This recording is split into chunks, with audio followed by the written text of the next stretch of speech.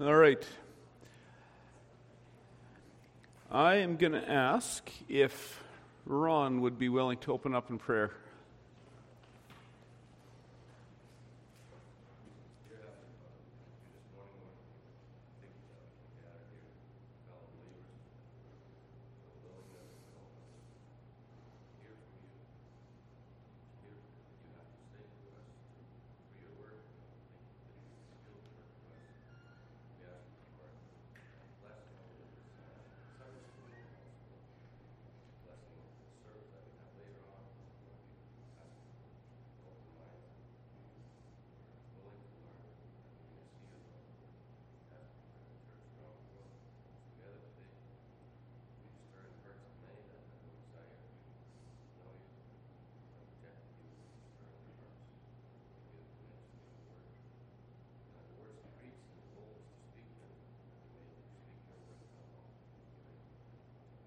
Amen.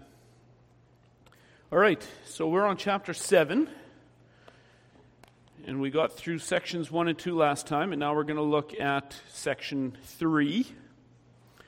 And we are talking about God's covenant and the way that He has chosen to relate to humans.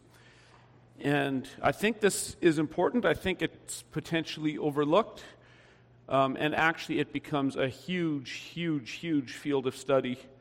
And if I admit myself, I am still working through many implications of covenant theology. Talked a little bit last time about how you do your covenant theology will touch on other things, how you see certain things. For instance, how you see the relationship between church and state will be impacted by your covenant theology. Your understanding of how Old and New Testament relate essentially is your covenant theology. Your view on baptism, your view on church government, lots of things are touched on by your covenant theology. And so it's an interesting and a huge field of study.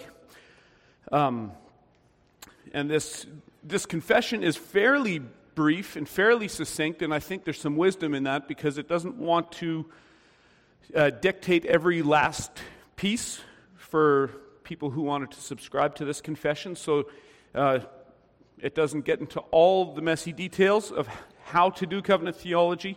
It just asserts that covenant theology is a legitimate discipline and that we have to work it through to get to our implications. And so we're going to discuss a little bit more on that now in section 3 today. And before we get started, is there any loose ends, any leftover discussion from last time? Any questions that we should answer today? And maybe as you think of it, you can bring it up. One question that did come up, and I'll maybe address it before we really start into the section, is this format of worship that we follow here, which is called covenant renewal worship. Right? And it's a dead giveaway, the word covenant's right in it. Right? And so how does that work? What is covenant renewal worship? What are we doing?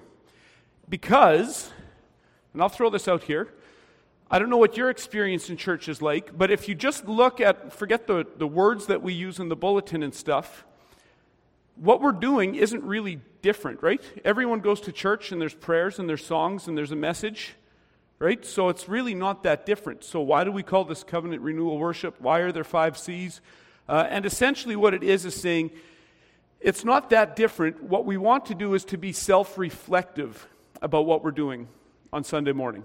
Right? So we don't want just a 3-hymn sandwich just because that's the way we've always done it. Maybe that's good to do. And in fact, it turns out that it is good to do.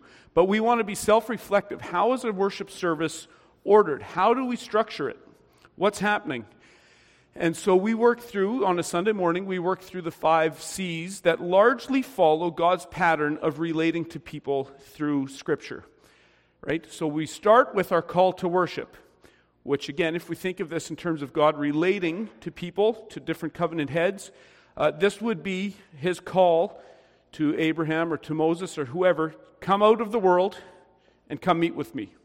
Okay, so that's our call to worship. We're reenacting. God's calling us out of the world to come commune with Him. And then we have our time of confession, where we do a reading of the law, and then we do an assurance of pardon. And that's essentially the cleansing that has to happen before we are able to relate to God. So every Sunday, God's law breaks us, and then His gospel heals us. Not in the sense that we're unsaved and we need to get resaved every Sunday. Justification is a one-time thing.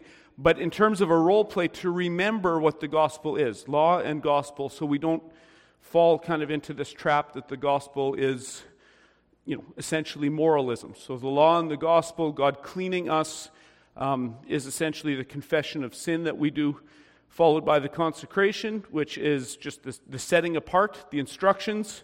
Okay, once you leave this tent, Abram, here's what you got to do. Right, so this is the instruction, and so this is the preaching part. When we open the Word and we preach the Word, is the consecration, the instructions that God has given us as we go out. On Sundays that we do communion follows that, and so again, there's often a fellowship meal. God strengthens us. He gives us something. He gives us food and drink before we leave and depart, and then, of course, at the end is the commissioning, the benediction, the charge as we go out now to face another week. God has He's called us out, He's healed us, He's given us instructions, He's strengthened us with food and drink, and then He sends us back out into the world to be His agents there. And so that's the pattern. So it's on the surface, it probably doesn't look that different. It's just an attempt to be self-reflective about this pattern that we see all through Scripture. And because these patterns are all through Scripture, some other people have made a connection with the different types of offerings that you see in the Old Testament, right? There's guilt offerings, right? We come to God guilty, so a guilt offering needs to happen, which would relate to our confession part.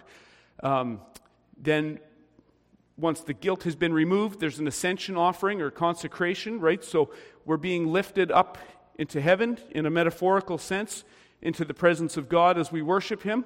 And then there's a thank offering that's often given in response to that.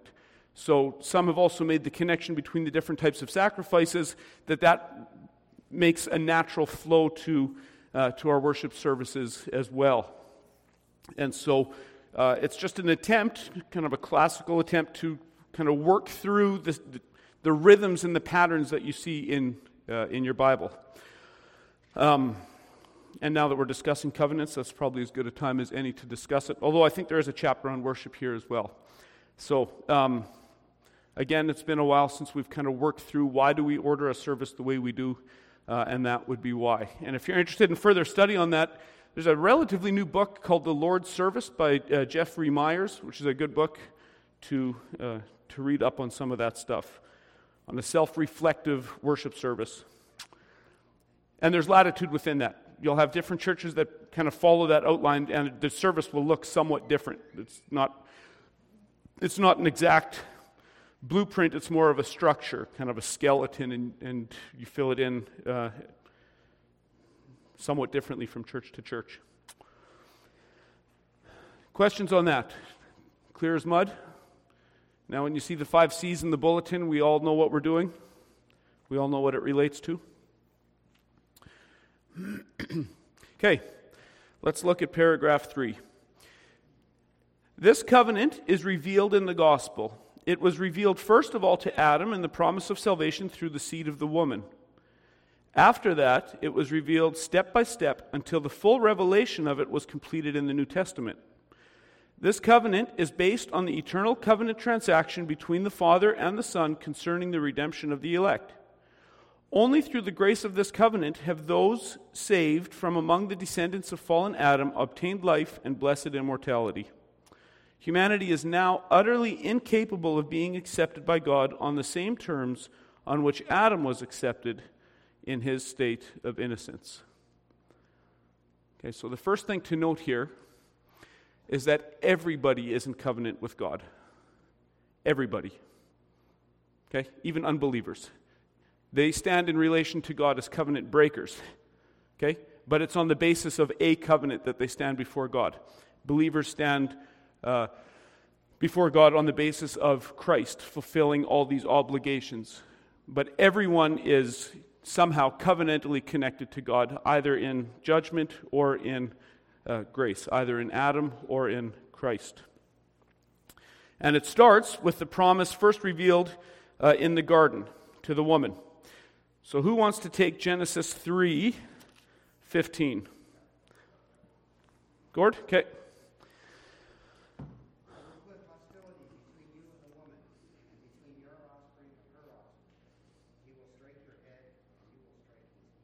Okay. Very good. One of my favorite passages. We just looked at that one at Christmas time. Okay? So what's being promised here?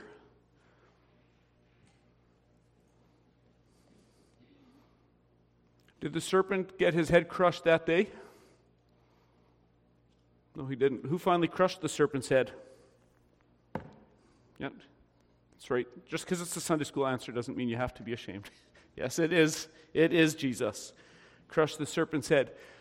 And I gave a few little clues for how typology works or how these covenants unfold. Who were some typological head crushers in the Old Testament stories? And I'll give you a hint. There's actually a woman who typifies this head crushing pretty good. Deborah, yeah, in one sense, yeah. Jael. Jael is a type of this, right? Remember Jael?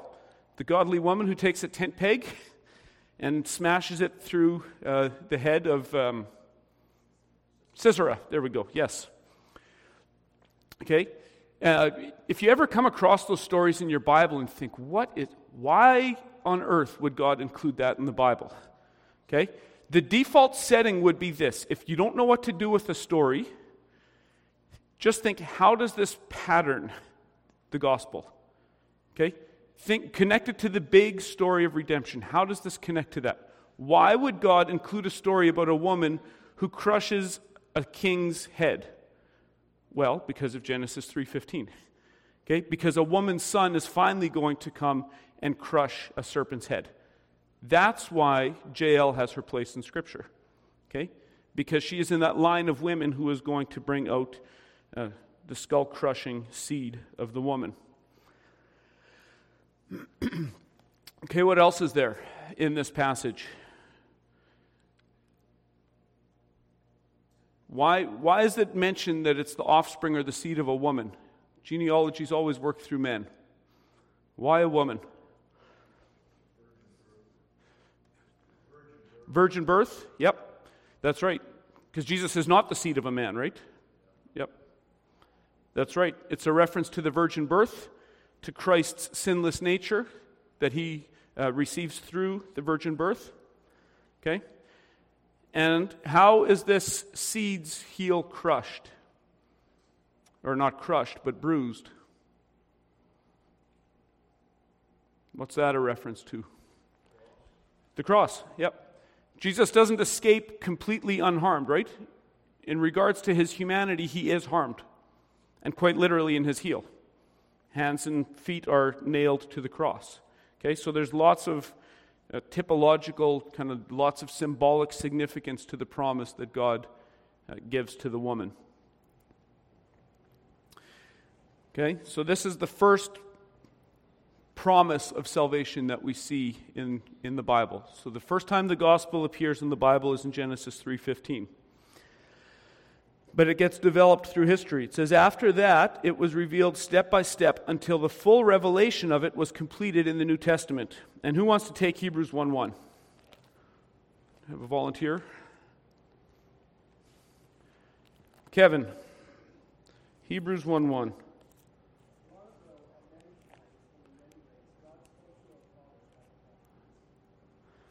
Okay. Actually, do you want to go ahead and read the first 3 verses? These cut off sometimes a bit unnaturally.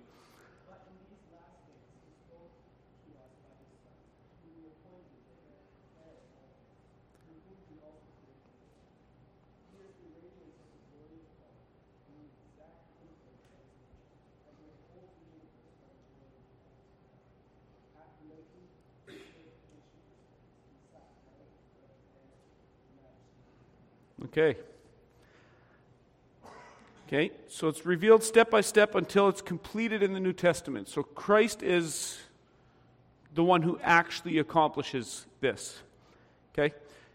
He brings in the actual new covenant. He ushers it in with his completed work. And you'll notice here the shift in tense in verse 1. So it's talking past tense. Long ago, at many times and in many ways, God spoke, past tense, to our fathers by the prophets. And then you see a shift in time. But in these last days, okay, so there's a shift in era from one side of Christ to the other side of Christ, and now he is spoken by his Son. Okay, the Son did his work, he upholds the world, and he takes his seat at the right hand of the Father. Okay, so this is the completion of all these covenant promises are wrapped up in Christ. And maybe, let's go a bit further before I flesh that out a little bit between some of the approaches that people take here. This covenant is based on the eternal covenant transaction between the Father and the Son concerning the redemption of the elect. And then who wants to take those two? Who's got 2 Timothy? Dave Weeb warned me last week that he is a very tender, thin-skinned guy, and I should never draw attention to him. So I'm going to ask Dave Weeb if he would read from 1 Timothy. And who wants to take Titus? Keenan, okay. Go ahead whenever you're ready there, Dave, 1 Timothy. Or 2 Timothy, pardon me. That's right. I'm going to start, it starts in the middle of the Yeah, do 8 through, yeah, good. Therefore, do not be ashamed of the testimony of our Lord, nor of me as prisoner, but share with me in the sufferings for the gospel according to the power of God who has saved us and called us with the holy calling, not according to our works, but according to his own purpose and grace which is given to us in Christ Jesus before time began. Okay. So you see again, Christ is the basis for our salvation, right? It's all wrapped up in Christ. He is the point at which this is all headed. And then Keenan, Titus.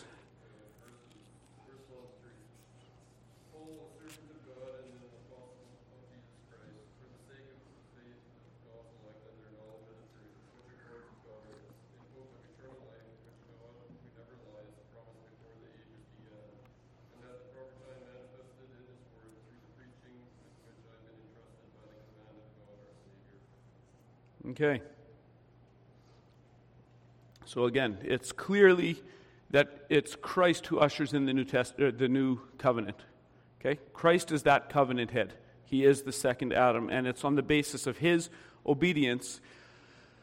And we often think, truly, rightly, if you grew up in a Christian home, who grew up with a good conception that Jesus died for your sins? So God put your sins on Jesus, and he paid the penalty that you deserve for your sins. If you grew up in a Christian home, did you get a good conception of that?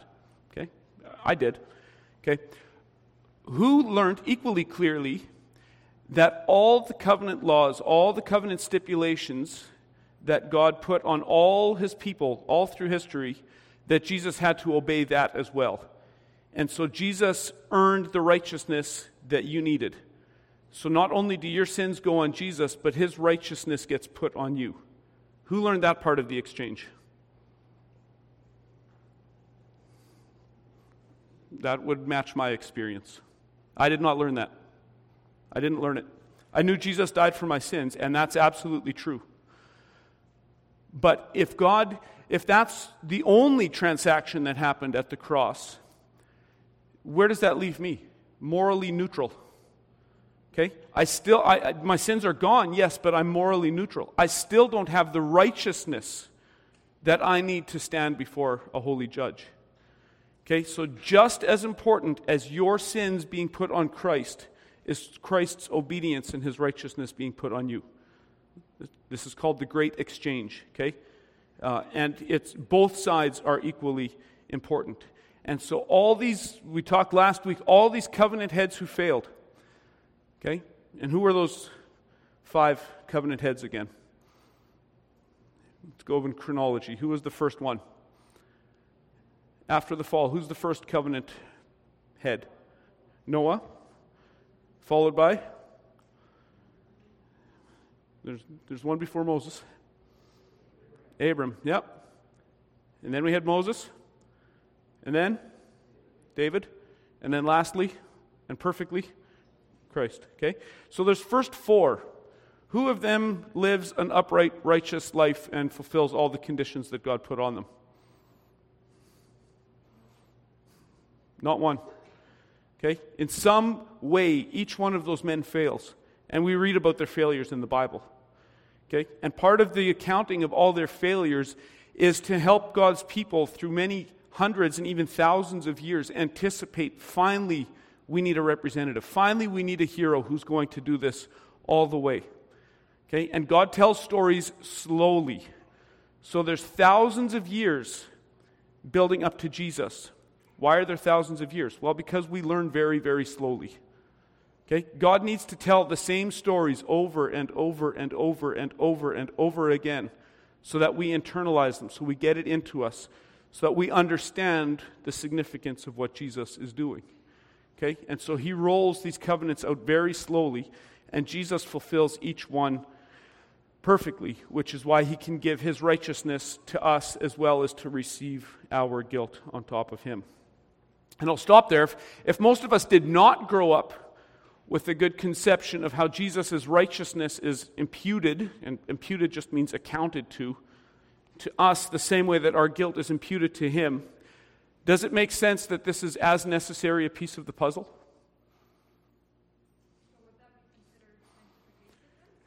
It wouldn't, well, no, not exactly, because this is objective. This is like a court declaring. This is God's courtroom declaring you are righteous. Okay, if you put your faith in Christ, the way God sees you personally is perfect, holy, 100% righteous, forensically, in terms of, that's the ruling in God's courtroom, is you are perfect. Okay? And everyone in this room who has put their faith in Jesus Christ, forensically in God's courtroom is 100% righteous, perfect. Not because you've pulled it off, but because Christ pulled it off for you, and now you're covered in his righteousness. And, if you're like me, everyone in this room still struggles with sin. Right? Who struggles with sin in this room? Yeah. Okay. So the sanctification is the kind of the real-time working out of that. Okay? So the day we're converted, God says you're holy, and your actual performance is down here. As we move through the Christian life, those two get closer and closer, never perfect. But your sanctification is the way we work it out, the way we represent what God has named us, right? He's called you a Christian. Your sanctification is growing in conformity to that, but it's never perfect. And the righteousness that Christ puts on you, I would say, pertains to your justification, to being declared righteous. So at the moment after your conversion, you have full assurance, regardless of sin left in your life, you know with certainty you're going to heaven. And your sanctification is just every day walking in grace, a little more, a little deeper. Does that make sense? Here's another question. Who did not grow up with a clear distinction between justification and sanctification? This was a real cloudy area for me. Okay? It kind of all got thrown into a blender. I know I was saved by grace and Christians are supposed to be good, but it's kind of all this, it's like a cocktail of justification and sanctification. And I knew those words, but I didn't see how they related really to each other. So for me, this was a very cloudy conception that I had. Okay? And these two, think of it like links in a chain. They're not the same thing, but you cannot have justification without sanctification. Okay? So when I was a kid, there was this, there were some teachers that were talking. Who's ever heard of this expression that, someone was saved, but they haven't made Jesus the Lord of their life? Right? I've accepted Jesus as Savior, but not as Lord. Right? So it's kind of two steps. Now, question. Can you receive Jesus as Savior without accepting Him as Lord? It's a package deal.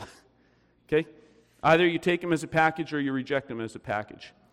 But you can't, there's not two-stage salvation where, the Holy Spirit won't do any work on you after your conversion, and then there's like the second step of Christianity later when you make Jesus Lord of your life. If you're saved, He is Lord of your life, and we got to start walking in that. So these chains are linked together, but they are distinct from each other, and it's important to see that they're distinct, not separated. This is one chain pulling on the same project, but it's important to see these chains are distinct, because otherwise we start consciously or unconsciously getting caught in the trap of works salvation, right? Like we're justified by our sanctification. I'm going to be saved as I put sin to death in my life, and that's also a distortion. That's not right. Okay, you're saved solely on the basis of Jesus, but when you are saved, you're born again, that new heart desires to grow in conformity to the Word of God. Okay, so sanctification is necessary, but it's not the exact same thing as justification. And I'm not sure if I'm explaining that well or not. But does that make sense? Am I answering your question, or am I misunderstanding? Yeah, no, I just wanted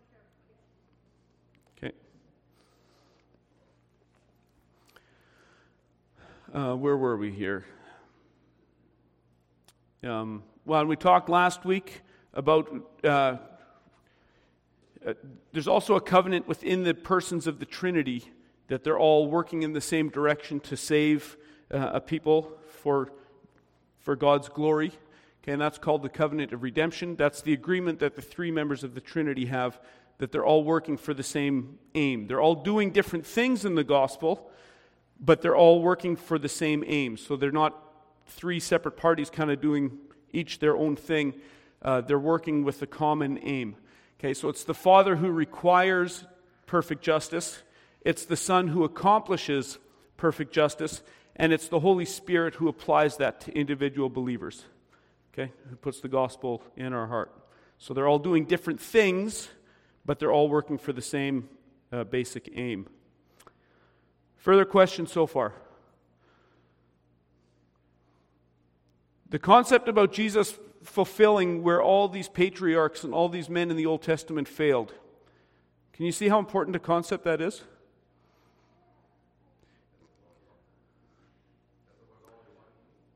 That there's only one hero, ultimately. And this also, I think, shows again and again the importance of being familiar with our Old Testament.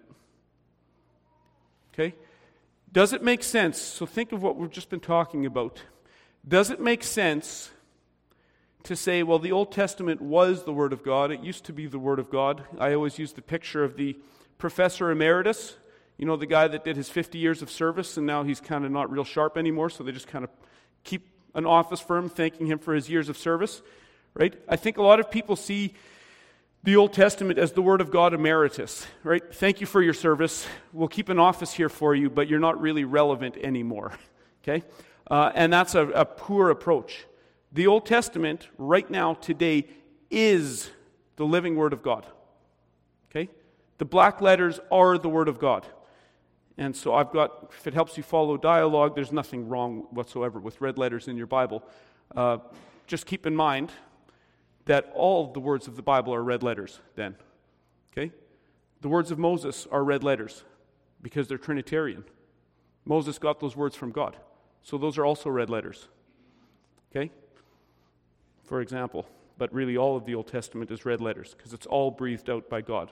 So don't see two tiers of the Word of God. That the red letters, that's the really important stuff, and the black letters is kind of second tier. The red letters only make sense in light of this. So if you've got no Old Testament, none of these stories, none of this happened, there's no Noah, there's no Moses, there's no Abram, and you just drop Jesus into the story, does the story make any sense? None whatsoever. Then he really is just a Jewish carpenter who got caught up in an unfortunate time of brutal history. Okay? And his friends started to create myths about him after the fact because they loved him so much. Okay? And we leave ourselves open to attack from unbelievers when we don't give the Old Testament its proper place. Because then they have a case when they say Christians, Jesus just dropped into the story And we don't believe our Old Testaments anyway, okay? This is deeply, deeply important stuff. And I've mentioned by name, and I will again because he's made it back in the headlines today. I've mentioned Andy Stanley by name a few times. He's the guy that's been teaching Christians to unhitch the New Testament from the Old Testament. Who knows that name? Andy Stanley, right? Unhitch your Old Testament. And Andy Stanley's saying in our culture, to use the Bible as our apologetic doesn't make sense because people don't accept the Word of God. So he's not basing his apologetics on the Bible. We need to find other ways in. And because the Old Testament is such a hindrance to so many people, we should just kind of leave it off to the side for a while. Okay? If you know your church history, you know that Andy Stanley is committing a very specific heresy, and you know where it's going. And Christians who know where it's going will say, I think I know where this is going. And of course, everyone at Christianity Today says, oh, that's very uncharitable, right? What a poor testimony you have. Boo on you, you're not being charitable. And then 4 years later, Andy Stanley says exactly what you knew he had to say if you follow his work. He's just come out now, and great big evangelical leader. His father was part of the conservative resurgence of the Southern Baptist Convention. He is fully embracing now of LGBTQ ideology. Okay, he got outed this week by a bunch of pastors that he was in a meeting with, and now he's not hiding it anymore. Okay, Andy Stanley is following the force of his own logic. He has to. Okay, the Old Testament used to be the Word of God. There's no kind of covenantal ties keeping Old and New Testament together. God's law is arbitrary. We're living in a different time. Off we go. Okay? It's heretical. It's been done before. You can see it from a mile away if you know this stuff. And it shows again, we have to see one unified word of God. Who saw that in the headlines this week? About Andy Stanley, North Point Church, that he had made the headlines. Okay? He's been on a bad business for a long time, and he's finally seeing the fruit of bad hermeneutics.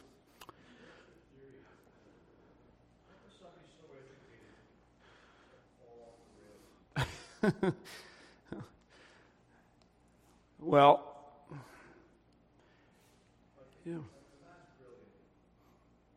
And he's a very good communicator. Yep.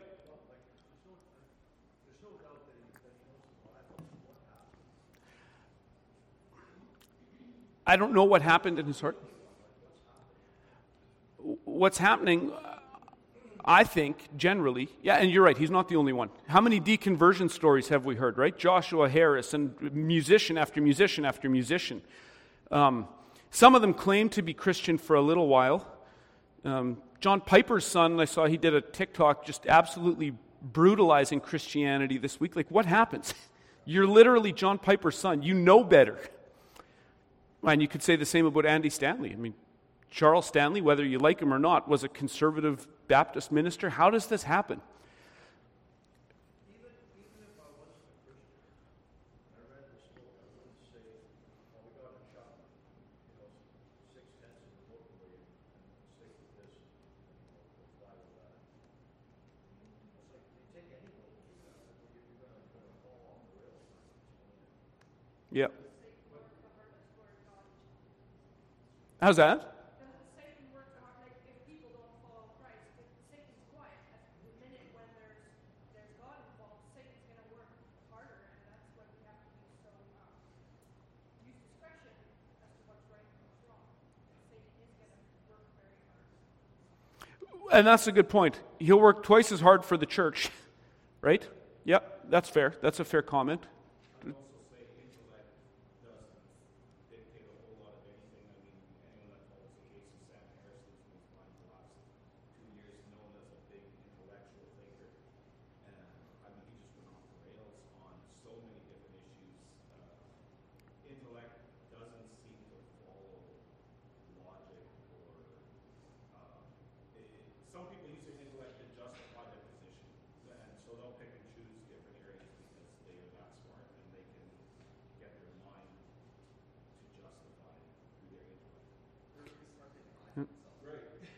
Well, and that is it. Intellect is a double-edged sword, right? Our minds are tools, but they're tools in the service of someone, right? And so you've got brilliant Christian thinkers, and thank God for them, we need them. But we also have brilliant unbelievers, right? And they are also serving their God, right?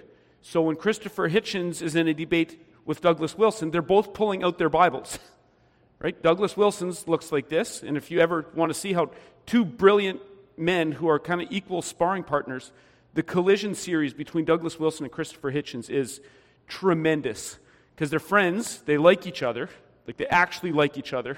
They can exchange barb for barb, they're both wordsmiths, and it's clear they've got different gods, right? And so it becomes a contest of gods. Both, I'm sure, would score roughly equivalent on an IQ test, but they're both using their sharp minds in the service of their God. And this then causes the question, is Andy Stanley regenerate? And based on everything I'd say this week, I would have no reason to believe that Andy Stanley, I can't see that. Maybe he'll repent. Maybe he'll come back. But based on this week, I would have no assurance that Andy Stanley truly has been born again, because his words are betraying who his God is. And it's looking less and less like it's the God of the Bible.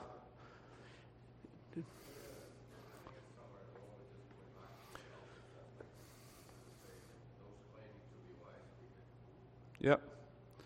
Where's the scribe? Where's the debater of the age? And we talked about it at Men's Night, apologetics. I'm doing this at Miller, and I'm loving it. And it's just so important. Let's just cut the extra steps and just admit this is a contest between your God and my God.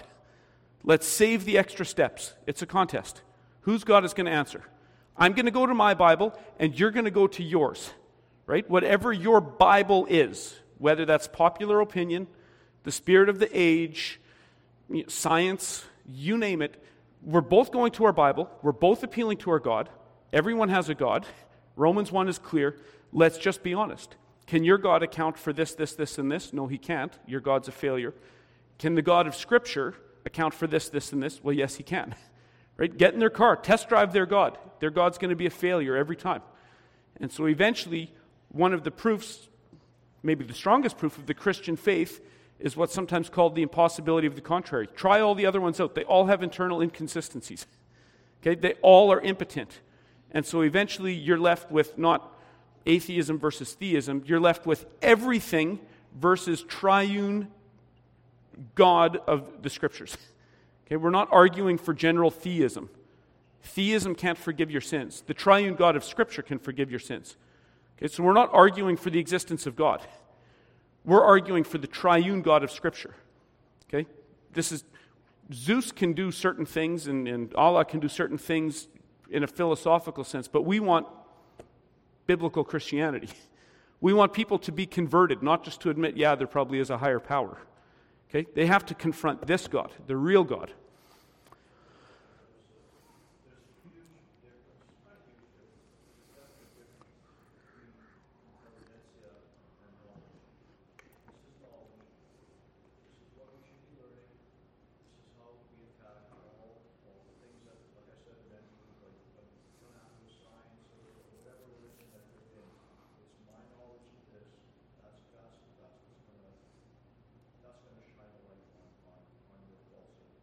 Yep, amen. Yeah, and to bring this back to the theme of covenant, this shows again, we cannot just enter and exit the story where we want. Ideas have consequences.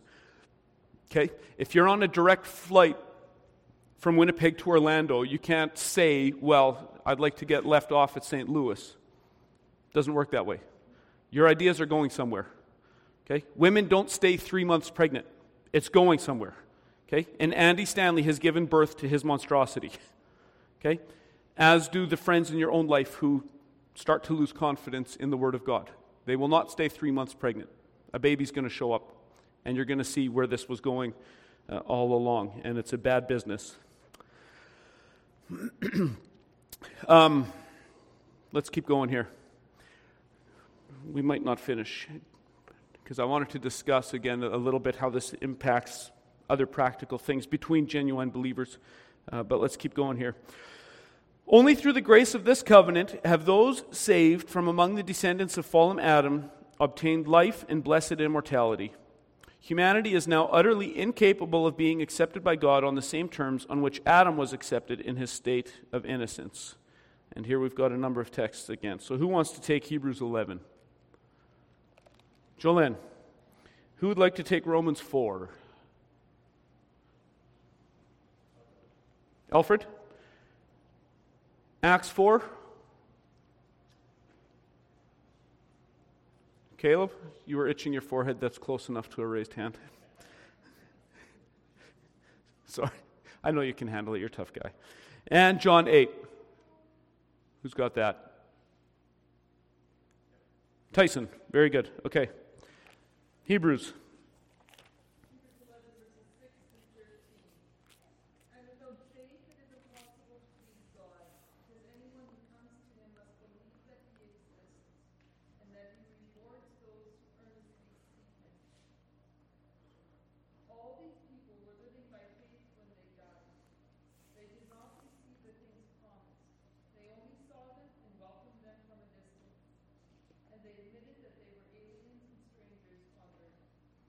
Okay, you know what? I'm going to break my promise because of what Jolene just read about how this is promised. I'm going to explain one bit here between Protestant, kind of evangelical, genuine Christians, how they see different covenants and why we have people. And if you grew up like me, you'd be surprised how many people that are evangelical heroes practice baptism quite differently than we do, for example, right? So think of Martin Lloyd-Jones, or J.I. Packer, or Francis Schaeffer, and all these guys, and if you grow up and you just grow up knowing only believers' baptism, then you're surprised, well, how do these people arrive at a position in which they're baptizing the babies of believers?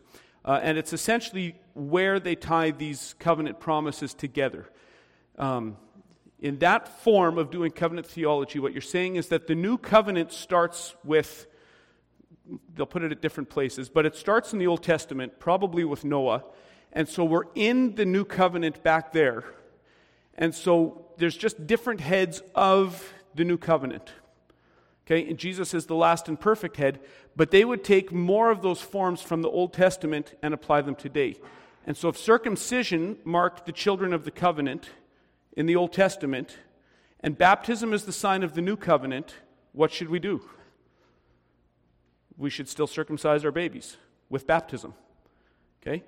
And so these Christians, they practice believers' baptism for new converts, but they're saying that what most of us would be used to as child dedication, let's say, they would do it with water, with baptism, because that baby is being marked out as a covenant child, not saying that that child is saved or will be saved, but marking them out as a member of God's covenant family. And later, if they make a profession of faith, they are allowed entrance into the church as members. But that's how they would see that. So they would see a very direct connection, because it's all happening in the new covenant, and there's just different administrations in this new covenant that we carry on that form of circumcision in the form of baptism today. Okay?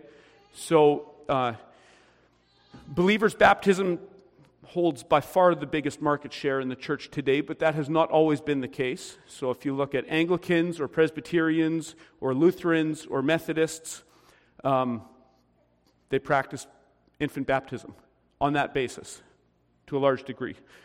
And Baptists, we say, well, it doesn't quite work that way. It works more like everything in the Old Testament is the promise, and the new covenant is only ratified with Jesus. So it's not the new covenant back there, it's a covenant of promise. It's looking forward to Jesus coming. Therefore, the forms can change. So baptism does not replace circumcision. Circumcision was a sign back there. Baptism is a sign now. And so you do your covenant theology differently. And we won't, well, I can gladly answer questions on that. But if you're going to debate believers' baptism and infant baptism just based on the Bible verses that usually get debated, everyone goes home knowing that they won that debate. Because almost all of the arguments are arguments from silence. Right? Cornelius and his family were baptized. Right? How many household baptisms are there in the New Testament? Several. And so the Presbyterians walk away, see? It's how do you guys not see it? His household was baptized. Okay, dad converts, everyone's got to get baptized. How do you Baptists not see it? And we go home and say, yeah, as many as the Lord called to himself. Yeah, the household was baptized because they converted. How do you guys not see it? Why are you still getting your babies wet? Right? It's obvious. We're in the new covenant. Things have changed. And so this is an intramural debate, what should be a friendly debate between genuine evangelical Christians. I would be unhappy to say that Martin Luther and John Calvin and John Knox and Francis Schaeffer and J.I. Packer wouldn't be allowed here. Okay? Or to say that they're not believers. But I'd also be unhappy to see that there's that direct a connection between circumcision and baptism. I don't think that's a necessary connection, but it's important that we understand how they get there. Because if we do this wrong, we assume everyone who's different than us, so they're like Catholic? No, not at all. Not at all. Catholic baby baptism is a very different thing than Protestant baby baptism. Catholics, when they're baptizing their babies, are saying original sin has been removed. This baby's will is now free. It was under original sin. Now its will has been freed. And so now that this baby has lost its mark of original sin, now this baby can cooperate with Mother Church and move into the sacramental system and be saved. And as far as I'm aware, no Protestants who practice infant baptism say that. There's some kind of a covenantal marking, but very few, if any, would say it's a saving sacrament like Rome would say. So it's a different kind of thing. And again, if you just debate the baptism verses, everyone goes home thinking they won. What's going to settle this is how you understand how the covenants relate to one another. If it's promise or if it's actually new covenant with different heads or different administrators. That's the baptism debate in 3 minutes, and that will have solved nothing other than create confusion. But at least be aware of how people arrive at their positions. We're at 20 after. Do we want to finish these verses, or should we save it for next time? Save it? Okay. Then why don't we save it? We'll know that we went through the first one, and then we'll pick it up there next time. Any other outstanding loose ends here? Cool.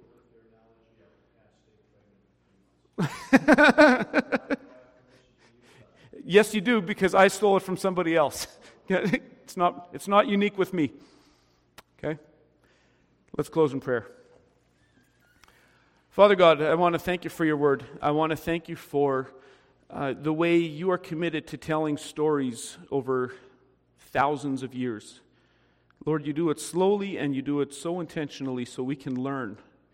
And I pray that we would be faithful as we teach our children and our grandchildren these stories. And not just because it's an interesting story, but that we also have eyes that we can explain what these stories mean. Lord, help us all to see that we are living in your creation. We are subjects of you. And we don't just live in a world of facts, but we also live in a world of meaning. And the meaning that you have put in these things, in these stories, in these symbols. Lord, give us eyes to see, give us ears to hear. And I pray that we would see the unity and the harmony and the beauty of your word in both testaments. Lord, help us as we work out the implications of our own theology and as we become self-conscious, as we wrestle with the text, trying to understand. I pray that you would give us understanding. And I pray that as we move to corporate worship now this morning, that you would be glorified, that we would be strengthened, and that you would send us out of here renewed, strengthened, and ready to live for your glory in the week ahead with whatever you put in front of us. Thank you for your kindness. Thank you for these people, Lord. I pray for each one that your Spirit would be at work sanctifying us and giving us assurance of our own salvation. Pray this all in the strong name of the Lord Jesus. Amen.